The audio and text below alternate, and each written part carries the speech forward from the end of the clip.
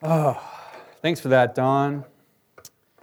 These days, it's just easy to wake up in the morning and feel kind of fragile, you know? And I felt that way waking up this morning. And then coming here and I think just Kyle's words and being in worship, Jen's prayer, Don's words of encouragement, they strengthen us, right? That's the body of Christ at work, strengthening one another. So grateful for that. I need that.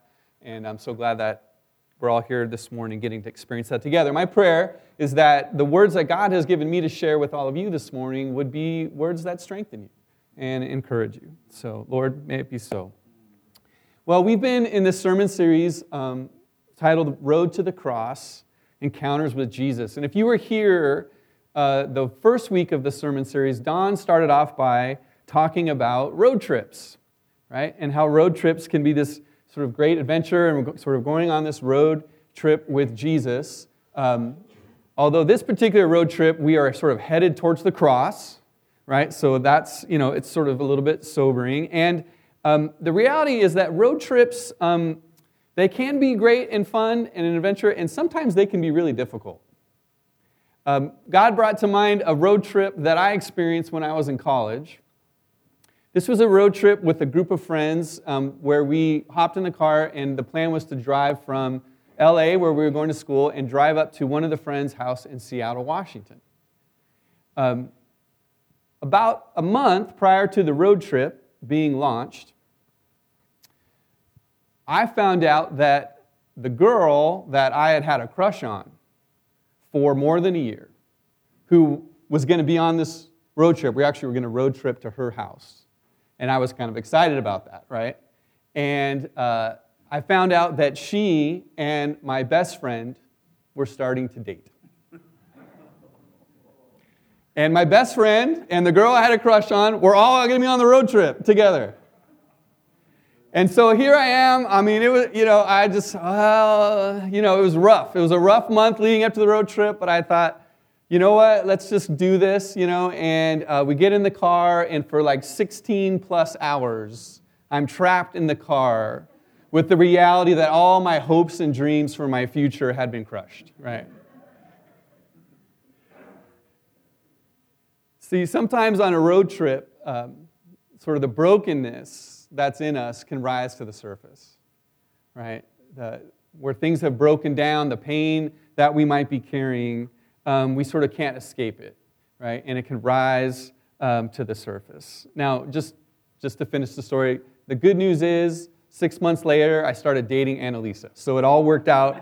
It all worked out great. The Lord knew. But yeah, often on a road trip, what is broken rises to the surface. And that's certainly true when we journey with Jesus to the cross. In fact, I think that's actually the point of being on this journey with Jesus to the cross, is that as we journey with Him, the broken things in us, the painful things in us, there's space for those to then rise to the surface and be dealt with by Jesus. And we see this on Jesus' literal journey to the cross. On His journey towards the cross, towards Jerusalem, Jesus passes through the city of Jericho. And that's where we're going to pick up the passage that we're going to look at this morning, found in Mark chapter 10.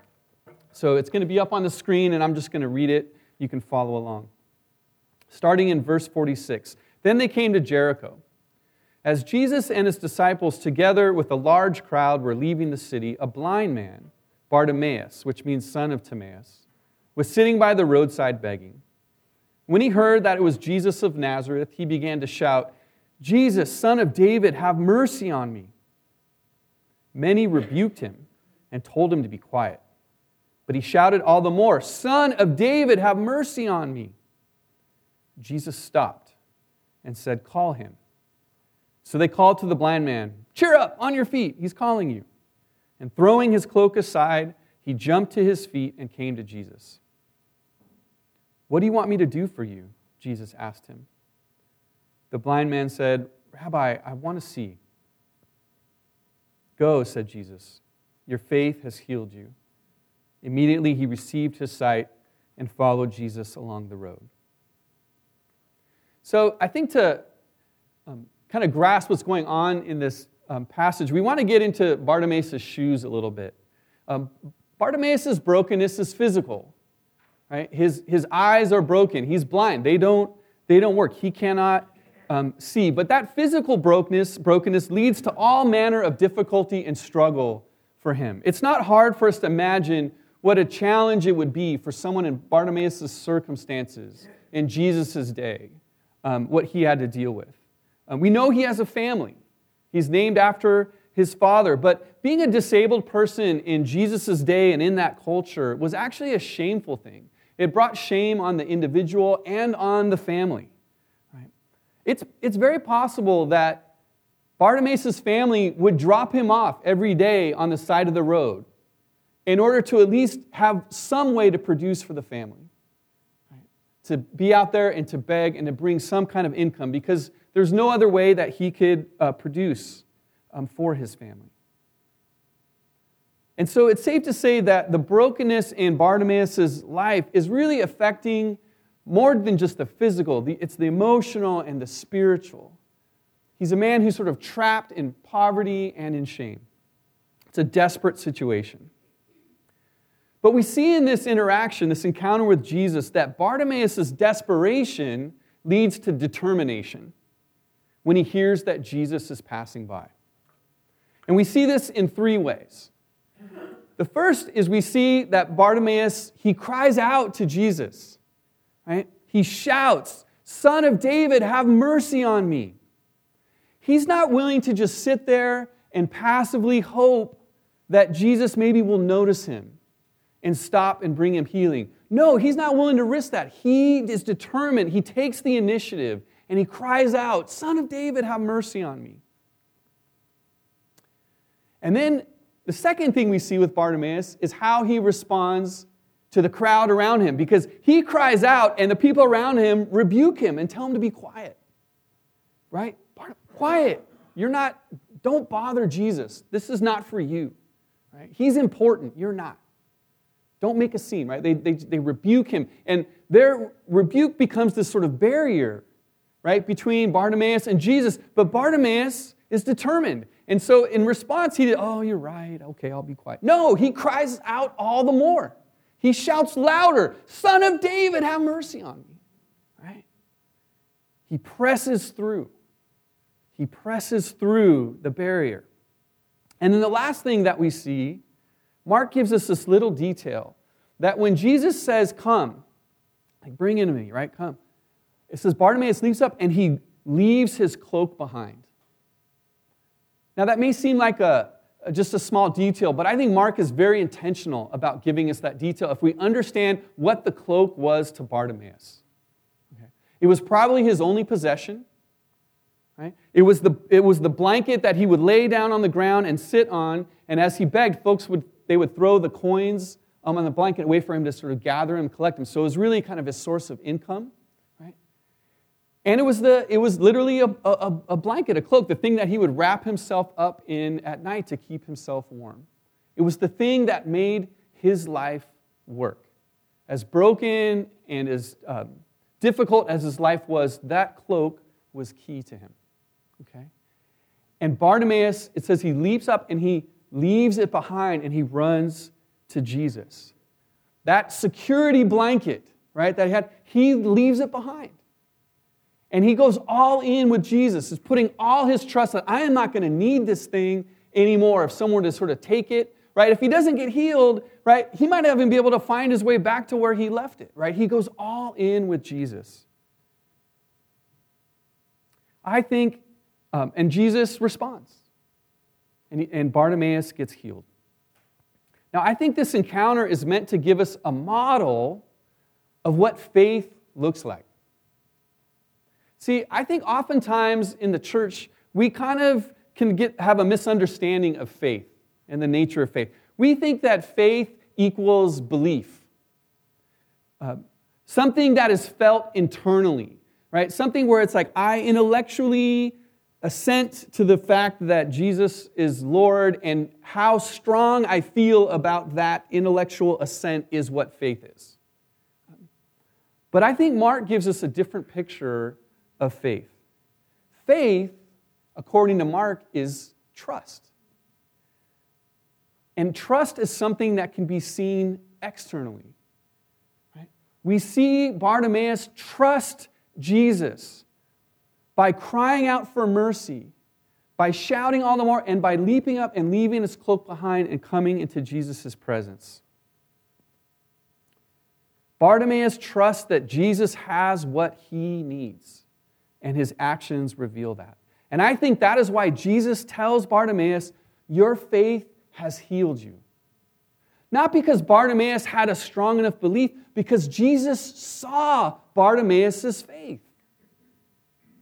He saw what it took for Bartimaeus to come into his presence, and Jesus recognizes that as faith. Trust that can be seen. And so Bartimaeus, and this is just the beauty of Mark's gospel and how he writes it, is rather than the blind beggar to be looked down upon, he is actually the model that Mark calls us to look up to. But I'm not sure that all of us actually want to be like Bartimaeus. And it's not because we don't have brokenness in our lives. Okay. Right? I mean, come on, let's get real. So many of us are trying to make our way through life with major places of brokenness that weigh us down. I mean, it can be physical ailments. Those are real things we deal with. But also, let's include mental struggles, emotional pain, relational dysfunction, families that are broken, negative patterns in our behavior, addictions, and the list goes on. We have all this brokenness that's present in our lives, but we struggle to want to be like Bartimaeus. Because if we're really honest with ourselves, we prefer to avoid crying out. Right? I don't like to cry out. I don't want to draw attention to the fact that I am in need. Right? Or I lack sufficient trust to take the initiative to come to Jesus. With certain things, we can struggle with things. I don't know if Jesus actually has what I need. Or I don't know if I can trust him to come through for me in this area. And so we remain silent. We avoid crying out. And I think we struggle to press through. Right? We may not have sort of a crowd around us saying, oh, be quiet. Don't cry out to Jesus. But we certainly have voices that rebuke us. Right? The Bible talks about there are three main sort of enemies that are against us, right? The world, right? Our culture works in such a way that it tells us, you're not broken. You don't have to be, you don't need someone else. You can take care of it yourself. In fact, you don't admit that you're broken. That's shameful, right? Our world rebukes us to press through. And we have an enemy, right? Satan's voice speaks to us and says, Jesus doesn't have what you need. You're too broken. Right? You're a Christian. You're supposed to have it all together. Why would you admit that you're struggling, right? And then we have our own flesh, right? We have our own sort of sinful nature that says, no, you can handle it. Just manage on your own. Keep up your image. Don't let anyone else around you know what's really going on. Right? If we're really honest with ourselves, I think oftentimes we don't want to be like Bartimaeus. We avoid crying out. We struggle to press through. And then I think we can be afraid to leave behind our security blankets. Right? We can be afraid to leave behind the old to receive the new. I think when it comes to our brokenness, we often have developed ways to cope with it. Right? Something that we cling to sort of help us manage what's difficult in our lives. It can be things we tell ourselves. It can be ways that we sort of go through life, things that we sort of lean on. They don't solve all problems. They don't sort of bring us healing, but they sort of help us cope. But all too often, our attempt to manage ourselves, to cling to our security blankets, it just keeps us on the side of the road. It keeps us from running into the presence of Jesus. And see, when we do that, when we avoid crying out and struggle to press through and we're afraid to leave behind, we've actually misunderstood the very nature of the gospel and one of the key purposes of the church. Because Scripture reveals to us that the church, which all too often has been the place for people who want to act like they have it all together, to gather and kind of like, impress one another, right? That's been all too often the role of the church throughout history. But that is not the role of the church. The church is meant to be a hospital where broken people come to get healed, right? That is what the church is meant to be. Now let's think for a minute about how hospitals work. Many of you know that Rich White has been through a sort of health episode where he had to have heart surgery, and I got a chance to go visit him while he was in the hospital. I think we have a picture there. Okay? Now, the point I was going to make is, when you're in a hospital, you don't really care what you look like, right? That's not the point. Now, Rich is actually a very handsome man, so he's sort of working against my point, right? I think he actually looks better than I do in this picture. But, go with me on this, right?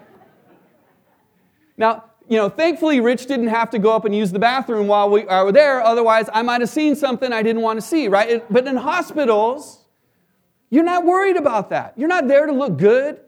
You're not there to try to impress other people. You're not there. Rich wasn't sitting there going, if I just have positive thoughts enough and maybe sort of meditate or whatever, I can fix my own heart. Right? No. In a hospital, you are there because you know you are broken and you need to be healed. And when you're in the hospital, and this was true the day that I visited, all the focus is on the surgeon. Right? When is the surgeon going to come by? What is the surgeon going to say about how we're going to get fixed? What is the surgeon going to say what the recovery will be like? Because all of Rich's and Katrina's hope for Rich to flourish and live and be healthy was in the surgeon. That is exactly what he did. Now, of course, it was in Jesus as well. But Jesus, right, through the surgeon. That's how hospitals work. Right? And that's how Jesus works. Jesus says, I have come. Earlier in Mark's gospel, and I'll paraphrase this, but he says, I have come for those who know they need a physician. I have come for those who are sick. I have not come for those who think they've got it all together. Because people who think they have it all together have no need of going to the hospital. So why would you come to Jesus? Right? That is God's purpose for the church. Right? That's what Bartimaeus experiences. He comes to Jesus and he experiences healing. But how do we do this when Jesus is no longer physically present with us, right? Jesus isn't just going to walk by, right, the side of the road and you can go in his presence. He's not physically here with us. So how do we come to Jesus? Well, guess what? That is why the church is called the body of Christ. Jesus' physical presence is found here in you and in me, right? And so to come to Jesus with our brokenness means we have to come to one another and actually share about what's really going on in our lives. And say, I am struggling. I am hurting. Would you help me come to Jesus? Would you pray for me? Right? Would you walk with me on this journey of healing? Right? This is why we journey with Jesus to the cross together, because, yes, our brokenness will rise to the surface, but Jesus knows that, and He is present in our midst, in the body of Christ. But what happens when your brokenness is blindness?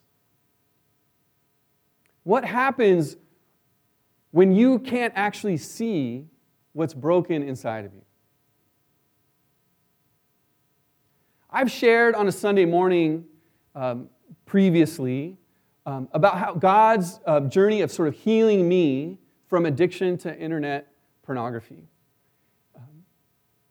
But I've come to understand that brokenness in my life, that actually was just the symptom of a deeper brokenness that God needed to get my attention about. See, when I came to faith in Jesus in college, I came from a place of really seeing my brokenness and knowing that I needed Jesus' grace and forgiveness desperately. And it was a powerful experience of coming into the kingdom of God and learning how to follow Jesus. It started from a place of brokenness for me. But somewhere along the way, as I stepped into Christian leadership roles, and as I went into full-time ministry and went on staff with InterVarsity Christian Fellowship and started teaching other people about following Jesus, somewhere along the way, I got it in my head that brokenness, that was true for the beginning, but that should not be true for me now. Right? As a Christian leader, I should have it all together. But the reality is I didn't have it all together. And as the pressures mounted, and as the stress increased, as my responsibilities increased, and the problem is when you don't think you're broken, then why would you go to Jesus?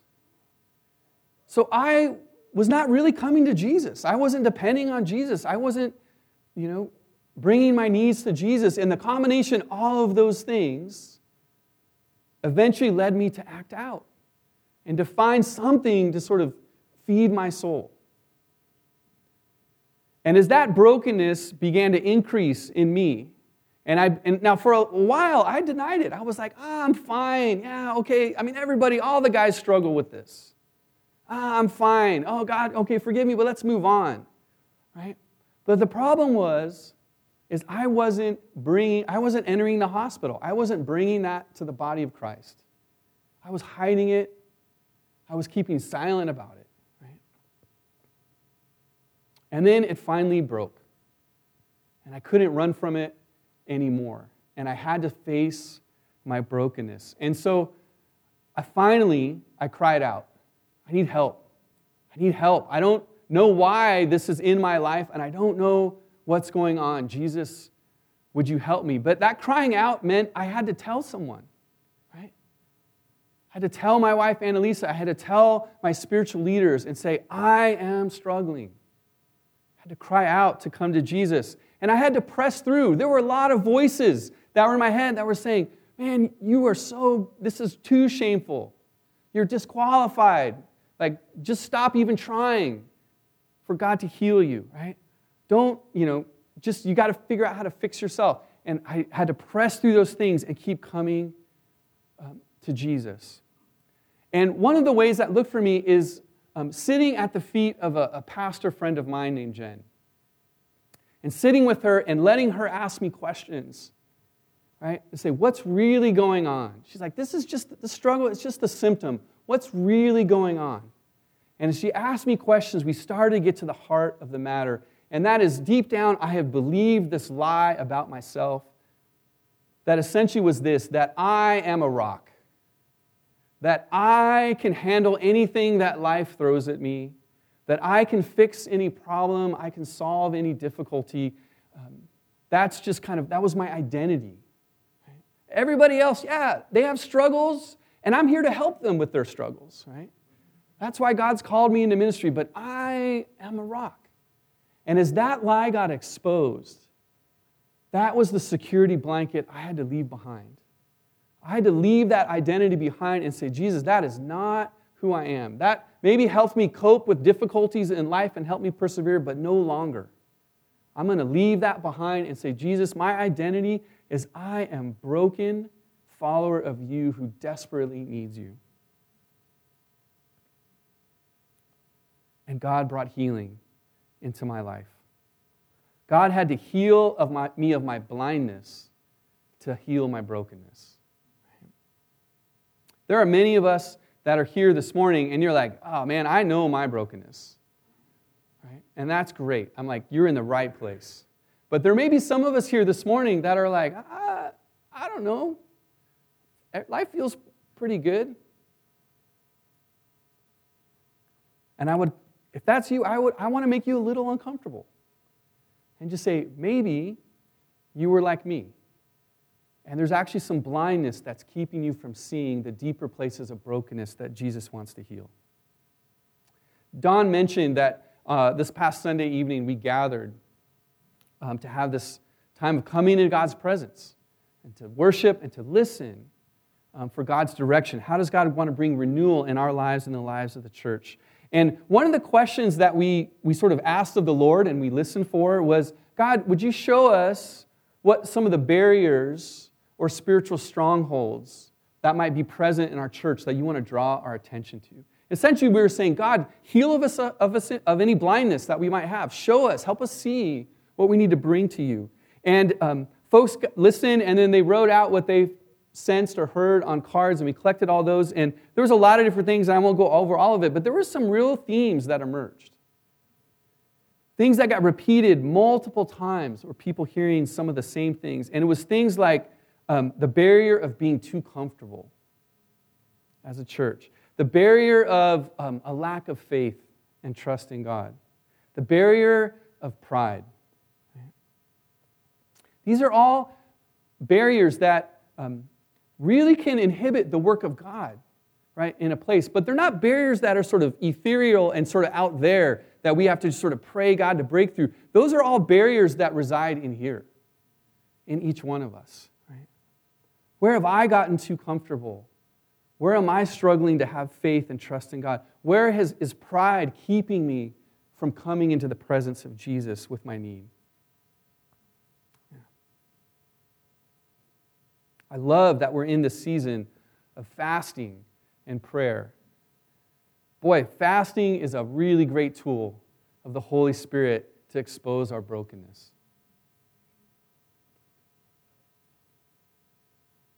Well, I just want to end this morning by leading us into a time of prayer. And then after that, we'll worship some more and come into God's presence in a deeper way. Would you just join me in prayer? Just close your eyes.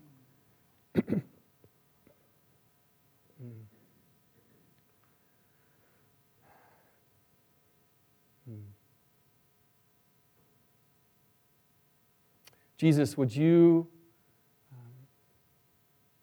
help us to be the kind of people that cry out to you, that face our brokenness, and rather than being content with it, Jesus, that we become determined to come to you for healing. Jesus, would you help us to press through the voices of this world and the enemy and our own thoughts that would hinder us from coming to you. Jesus, would you help us to leave behind those things that we have clung to cope, to find meaning, to find help that aren't you. Help us to leave those behind that we could come more fully into your presence and receive the healing that only you can bring. And Jesus, would you help us to become the church that more and more looks like a hospital where broken people come to get healed?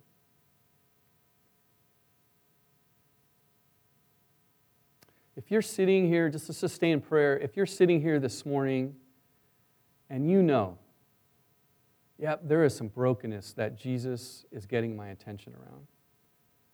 I need more of God's healing in my life. If that's you, I'm just going to ask, as our eyes are closed, would you just slip your hand up as a way to communicate between you and the Lord? Lord, you know that's me. To take that initiative with Him and say, Jesus, I'm not okay sitting here anymore and not dealing with this. Lord, that's me. Yeah, lots of hands going up. Praise Jesus. Mm-hmm. And if there's anyone here that's resonating with do I have some spiritual blindness? And you want to pray the bold and courageous prayer, Lord, give me eyes to see what I don't see. If you want to take that risk of faith this morning and say, Lord, that's my prayer this morning. I want to encourage you to do that. And you go ahead and raise your hand, just as a way of saying, God, give me eyes to see. All right, lots of hands going up. Praise Jesus. Yeah. As we enter into worship, I just invite us to rest with those questions, keep interacting with the Lord. I just sense the Holy Spirit is drawing us more deeply into His presence. And Bartimaeus had it right. He knew that Jesus had mercy to give him, that we follow a God of mercy, that His grace and His mercy is abundant. So let's worship our God together and continue to receive His mercy and grace.